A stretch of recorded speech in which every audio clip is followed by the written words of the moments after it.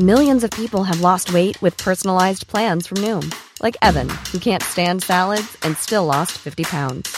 Salads generally for most people are the easy button, right? For me, that wasn't an option. I never really was a salad guy. That's just not who I am. But Noom worked for me. Get your personalized plan today at Noom.com. Real Noom user compensated to provide their story. In 4 weeks, the typical Noom user can expect to lose 1 to 2 pounds per week. Individual results may vary. It's that time of the year. Your vacation is coming up. You can already hear the beach waves, feel the warm breeze, relax, and think about work. You really, really want it all to work out while you're away. Monday.com gives you and the team that peace of mind. When all work is on one platform and everyone's in sync, things just flow. Wherever you are, tap the banner to go to Monday.com.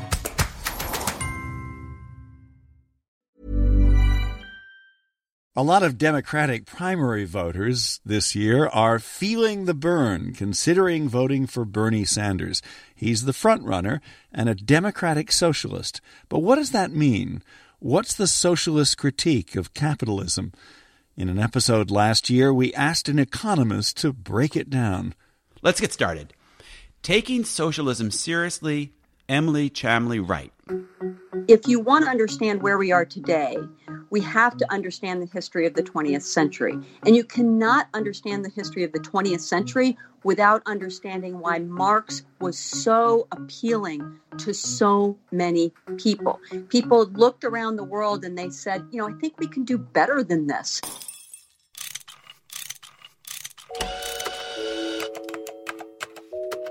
Our show is about fixes. Yeah, how to make the world a better place. How do we fix it? How do we fix it?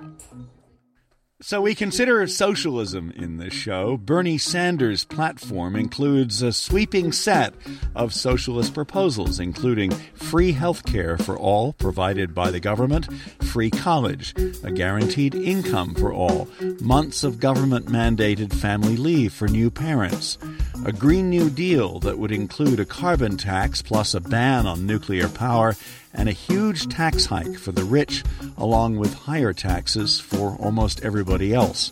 That's part of the socialist agenda.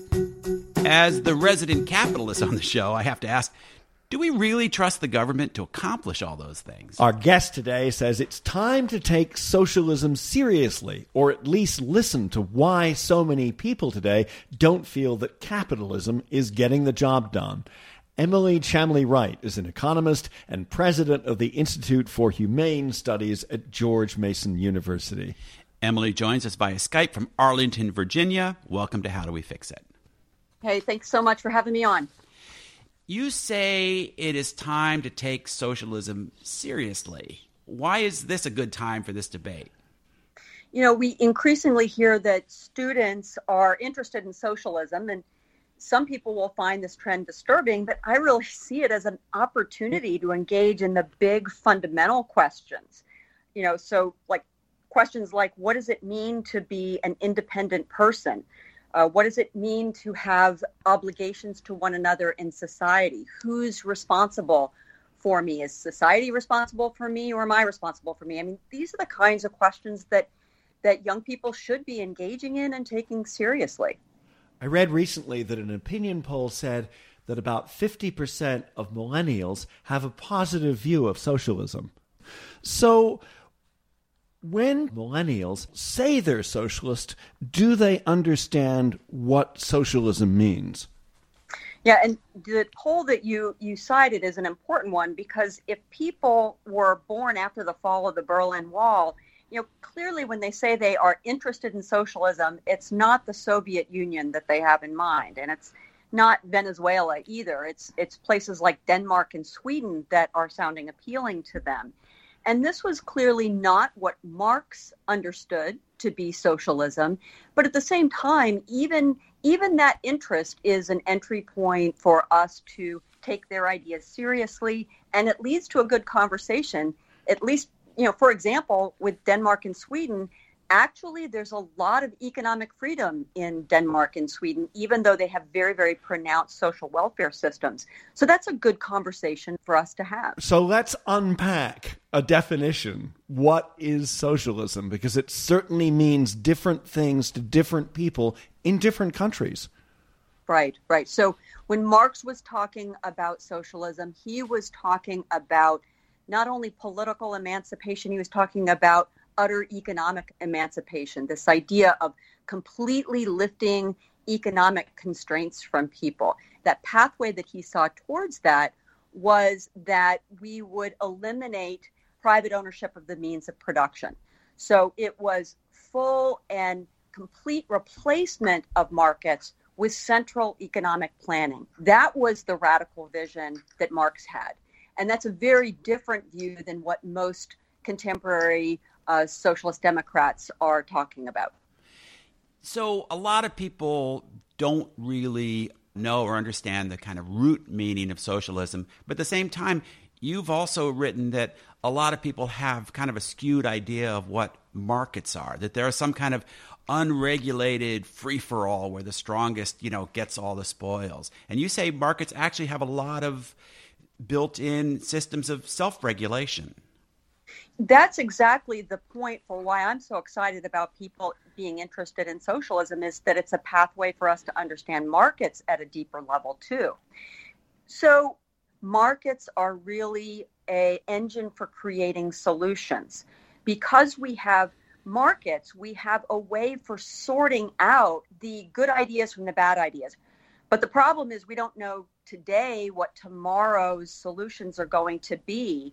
And that's why having the long arc of history for us to examine is really helpful, because it helps us to understand that human progress tends to emerge from the bottom up, where there, as you say, lots of checks and balances, that the market itself is a regulatory process. It winnows out the bad ideas. Now, many supporters of socialism would argue that government does a better job of sorting out the good ideas from the bad ideas than markets do. Yeah, that's what I would see as important for us to recognize: the need for humility. And a deep understanding of markets allows us to understand and appreciate how little we can actually rationally design and control. This use of the power of reason to guide and control can definitely work at the local levels, but that rationally designed notion of economic planning across an entire economic system, that's where we begin to get into trouble. Because when we try to impose order from the top down, we eliminate all that bottom-up discovery that markets generate from the bottom up. But that lesson is not obvious. A big theme of our show, How Do We Fix It, has been how do we get conversations going across these political boundaries with people who don't agree with each other. You're a professor. You work with young people who are exploring their ideas all the time. What are some of the ways that you get these conversations going without just shutting down the conversation or driving people away? Well, the first thing is just what you said, is taking people's ideas seriously and really appreciating that when they're entering into the conversation, unless we have very, very good reason to believe otherwise, we should assume that they're entering that conversation in good faith. And that is the way, when I would teach comparative economic systems, in which I taught Marx and I taught about markets, is that I took Marx really, really seriously. Because if you want to understand where we are today, we have to understand the history of the 20th century. And you cannot understand the history of the 20th century without understanding why Marx was so appealing to so many people. People looked around the world and they said, I think we can do better than this, better than what we've got. We've still got a lot of poverty around us. How do we solve that problem? We shouldn't start the conversation by assuming that the person that we're speaking with just hasn't learned their history lessons or is ideologically bent on finding fault with my argument. We should assume that they want to engage in a conversation with us just as we want to engage in a conversation with them. And that means really taking on faith that they're well-intentioned in that conversation. The socialist critique seems to have special resonance today with many, that inequality is spiraled out of control, that the economy is rigged in favor of vested interests. So is that one reason why now we're having this conversation much more than we did, say, in the 1990s? And I think that we should take very seriously this critique, that we look around the world and we still see a lot of people struggling economically, even though we live in an affluent society. And the socialist agenda promises a fix to complex problems like this. If we put just the right people in charge with the right policies and programs, then we can fix all of this. The problem is, though, that when we put economic outcomes in the hands of political actors, that is a recipe for crony capitalism, in which elites pick winners and losers. This is a key concern of free market economists like me, but it's also a key concern of, as you point out, progressives on the left. So are you saying that sometimes when people are critical of what they think is capitalism, what they're really observing and the problems they're observing have a lot to do with the different actually restrictions that are placed and the political influence that's being and tinkering that's being layered on top of these markets? Yeah, that's exactly right. So there's a really important distinction between, say, being pro-business and pro-market. A pro-business position says, let's craft our policy environment so we favor the interests of existing businesses. That's what crony capitalism essentially is. And who does that remind us of? What politician? Well, I think this is the playbook of our current president.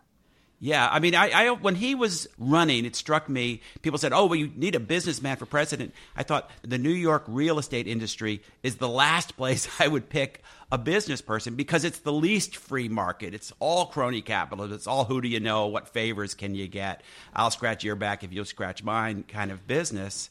And it does seem that he's taken that philosophy into the White House. And that's exactly what we don't need. What we need is market discipline. And market discipline is a radically open way of thinking about the world. In other words, the fact that your business exists today gives you no default claim that you should exist tomorrow. You need to earn the business that you have tomorrow. You need to earn that today. And so that difference between a market discipline and a mentality that says, let's protect and have a lot of subsidies going to current businesses, those are diametrically opposed points of view and ways of thinking about what the market actually does. It's How Do We Fix It? I'm Richard Davies. And I'm Jim Meigs. And our guest is Emily Chamley-Wright. And the title of our episode is Taking Socialism Seriously. Burrow's furniture is built for the way you live. From ensuring easy assembly and disassembly to honoring highly requested new colors for their award-winning seating, they always have their customers in mind. Their modular seating is made out of durable materials to last and grow with you. And with Burrow, you always get fast, free shipping. Get up to 60% off during Burrow's Memorial Day sale at burrow.com/ACAST. That's burrow.com/ACAST. burrow.com/ACAST. I'm Sandra, and I'm just the professional your small business was looking for. But you didn't hire me because you didn't use LinkedIn Jobs. LinkedIn has professionals you can't find anywhere else, including those who aren't actively looking for a new job, but might be open to the perfect role, like me. In a given month, over 70% of LinkedIn users don't visit other leading job sites. So if you're not looking on LinkedIn, you'll miss out on great candidates like Sandra. Start hiring professionals like a professional. Post your free job on linkedin.com/people today.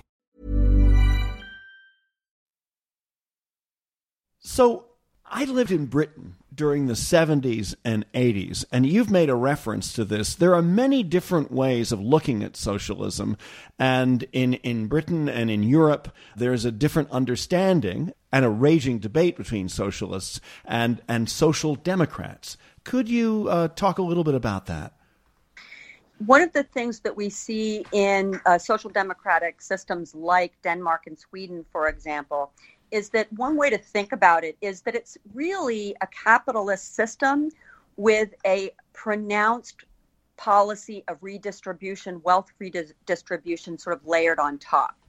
So the wealth distribution is real, and it's a significant part of what makes up those economies. But it's also important to recognize that the wealth comes from someplace, and there is a tremendous amount of wealth generated in these societies. And that leads to an important question. What allows for that wealth creation to happen? And it's the surprising amount of economic freedom that's at work in these societies that generates the wealth in the first place. What are some of the things that people who support socialism are arguing for, are problems that they're identifying that supporters of free markets like you think, okay, they've got a point, we need to work on this? One of the things we could talk about, for example, is if we all agree that we want to provide some kind of baseline social safety net, then let's figure out the best way to do that. Is the best way to do that to have a lot of government programs that try to sort of engineer people's spendings and consumption patterns?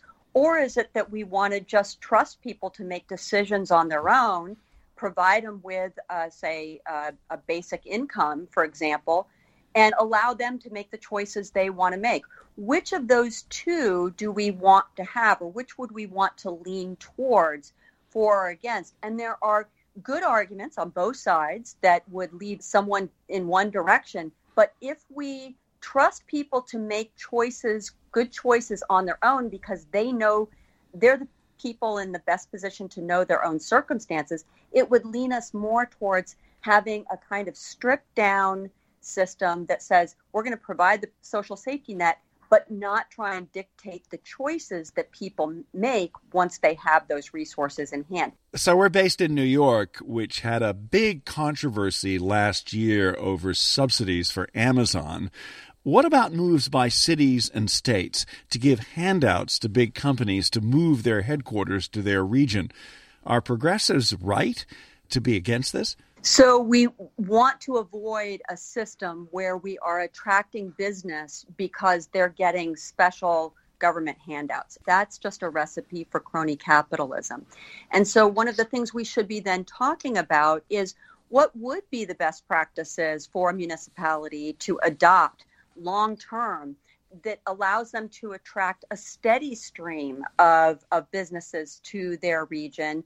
But if you're going to then include in that 70% taxes on wealth, that's probably not going to be part of an equation that is going to attract businesses to your community. Why not?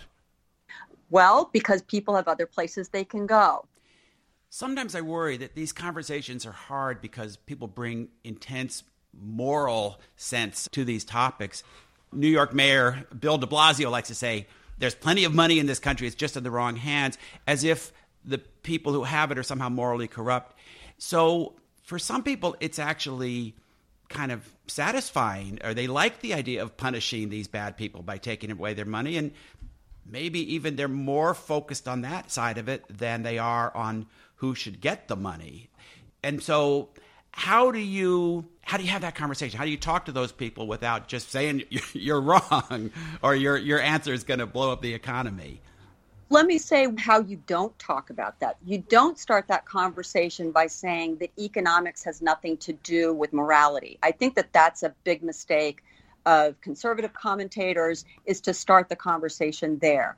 I think it's important to point out, for example, that the father of free market economics, as we often understand it, we attribute to being Adam Smith.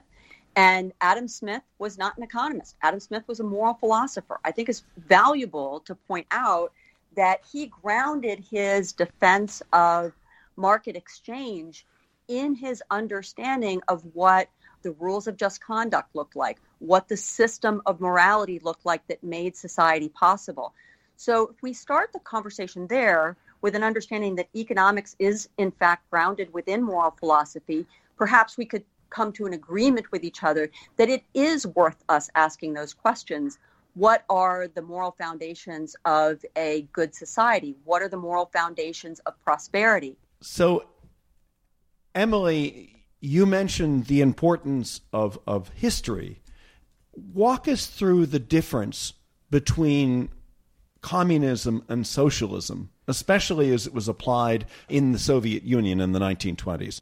So in the period just after the revolution in the Soviet Union, there was a time when Lenin understood that what he was doing was implementing Marxist socialism.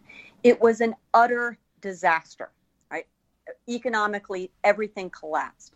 So that they could have any kind of semblance of control and power, they had to back away from that system. And that's when we got to this phase called the New Economic Policy era. And from then on, we really were in a situation where we had markets at some level, but with a lot of economic control or political control of the economy in what they called the commanding heights of the economy, the large industrial sectors.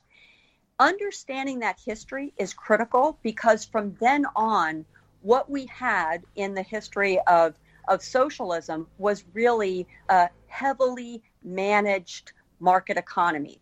What they're talking about essentially is a politically managed market economy.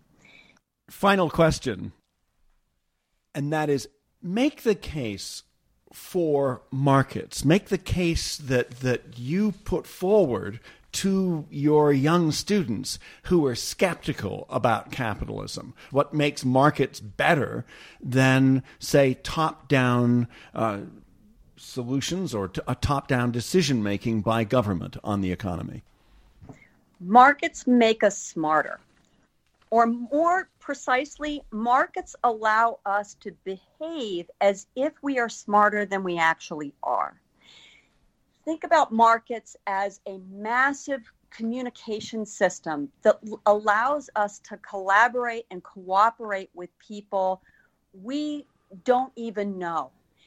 Markets are a mechanism by which I can make use of knowledge that you possess and I don't possess. Let's think about that. Markets allow each of us to make use of knowledge that we don't possess directly, but is instead dispersed across countless market participants. People will never meet, and yet we can cooperate with one another, even though we're never in the same room at the same time, never meet each other face to face. Markets are an engine for cooperation, collaboration, and a peaceful route to prosperity and human flourishing. Emily Chamley Wright, thanks very much for joining us on How Do We Fix It? Thank you so much, Richard and Jim. It's been a pleasure. Coming up, Jim and me and our wonderful conversation. Jim and I. Coming up, Jim and I and our wonderful conversation. Did I get that right, Jim? Well, I mean, if you assume grammatically, a verb, if you say to me or with me. So if you say to Richard, if I want to say send the email to Richard and to me. So if I want to say send the email to Richard and me, I don't say to Richard and I. You know what? I was tempted to do that. You know what? I wasn't expecting an answer to my question. I just wanted you to say yes. Okay, so let's do it again. No, it was nice. It was fun. It was lovely. It was a nice little moment. No, don't keep all that. Yes, no. Yes. It was it's lovely. so It was a good moment. pedantic. No, it's great. I love how pedantic it was. Okay, here we go.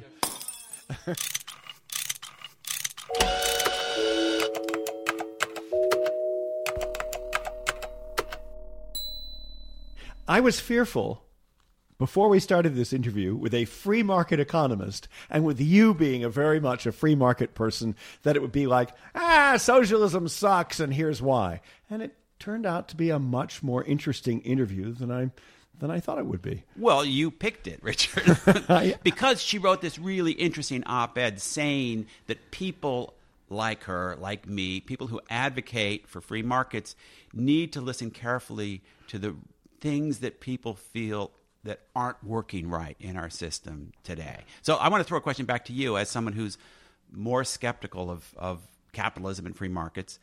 Where do you see them failing? Where do you see them not working? Inequality has grown to unacceptably high levels, especially over the last 40 years. The average income at the top 1% is up, according to The Economist, which is no friend of socialism, by 242%, which is 6 times the increase for middle income earners. So I feel we do have this crisis of there being too much money and too many tax breaks going to extremely wealthy people. I'm not arguing for socialism, but I do think that some of the questions and points that are raised by egalitarians and socialists are certainly worth listening to.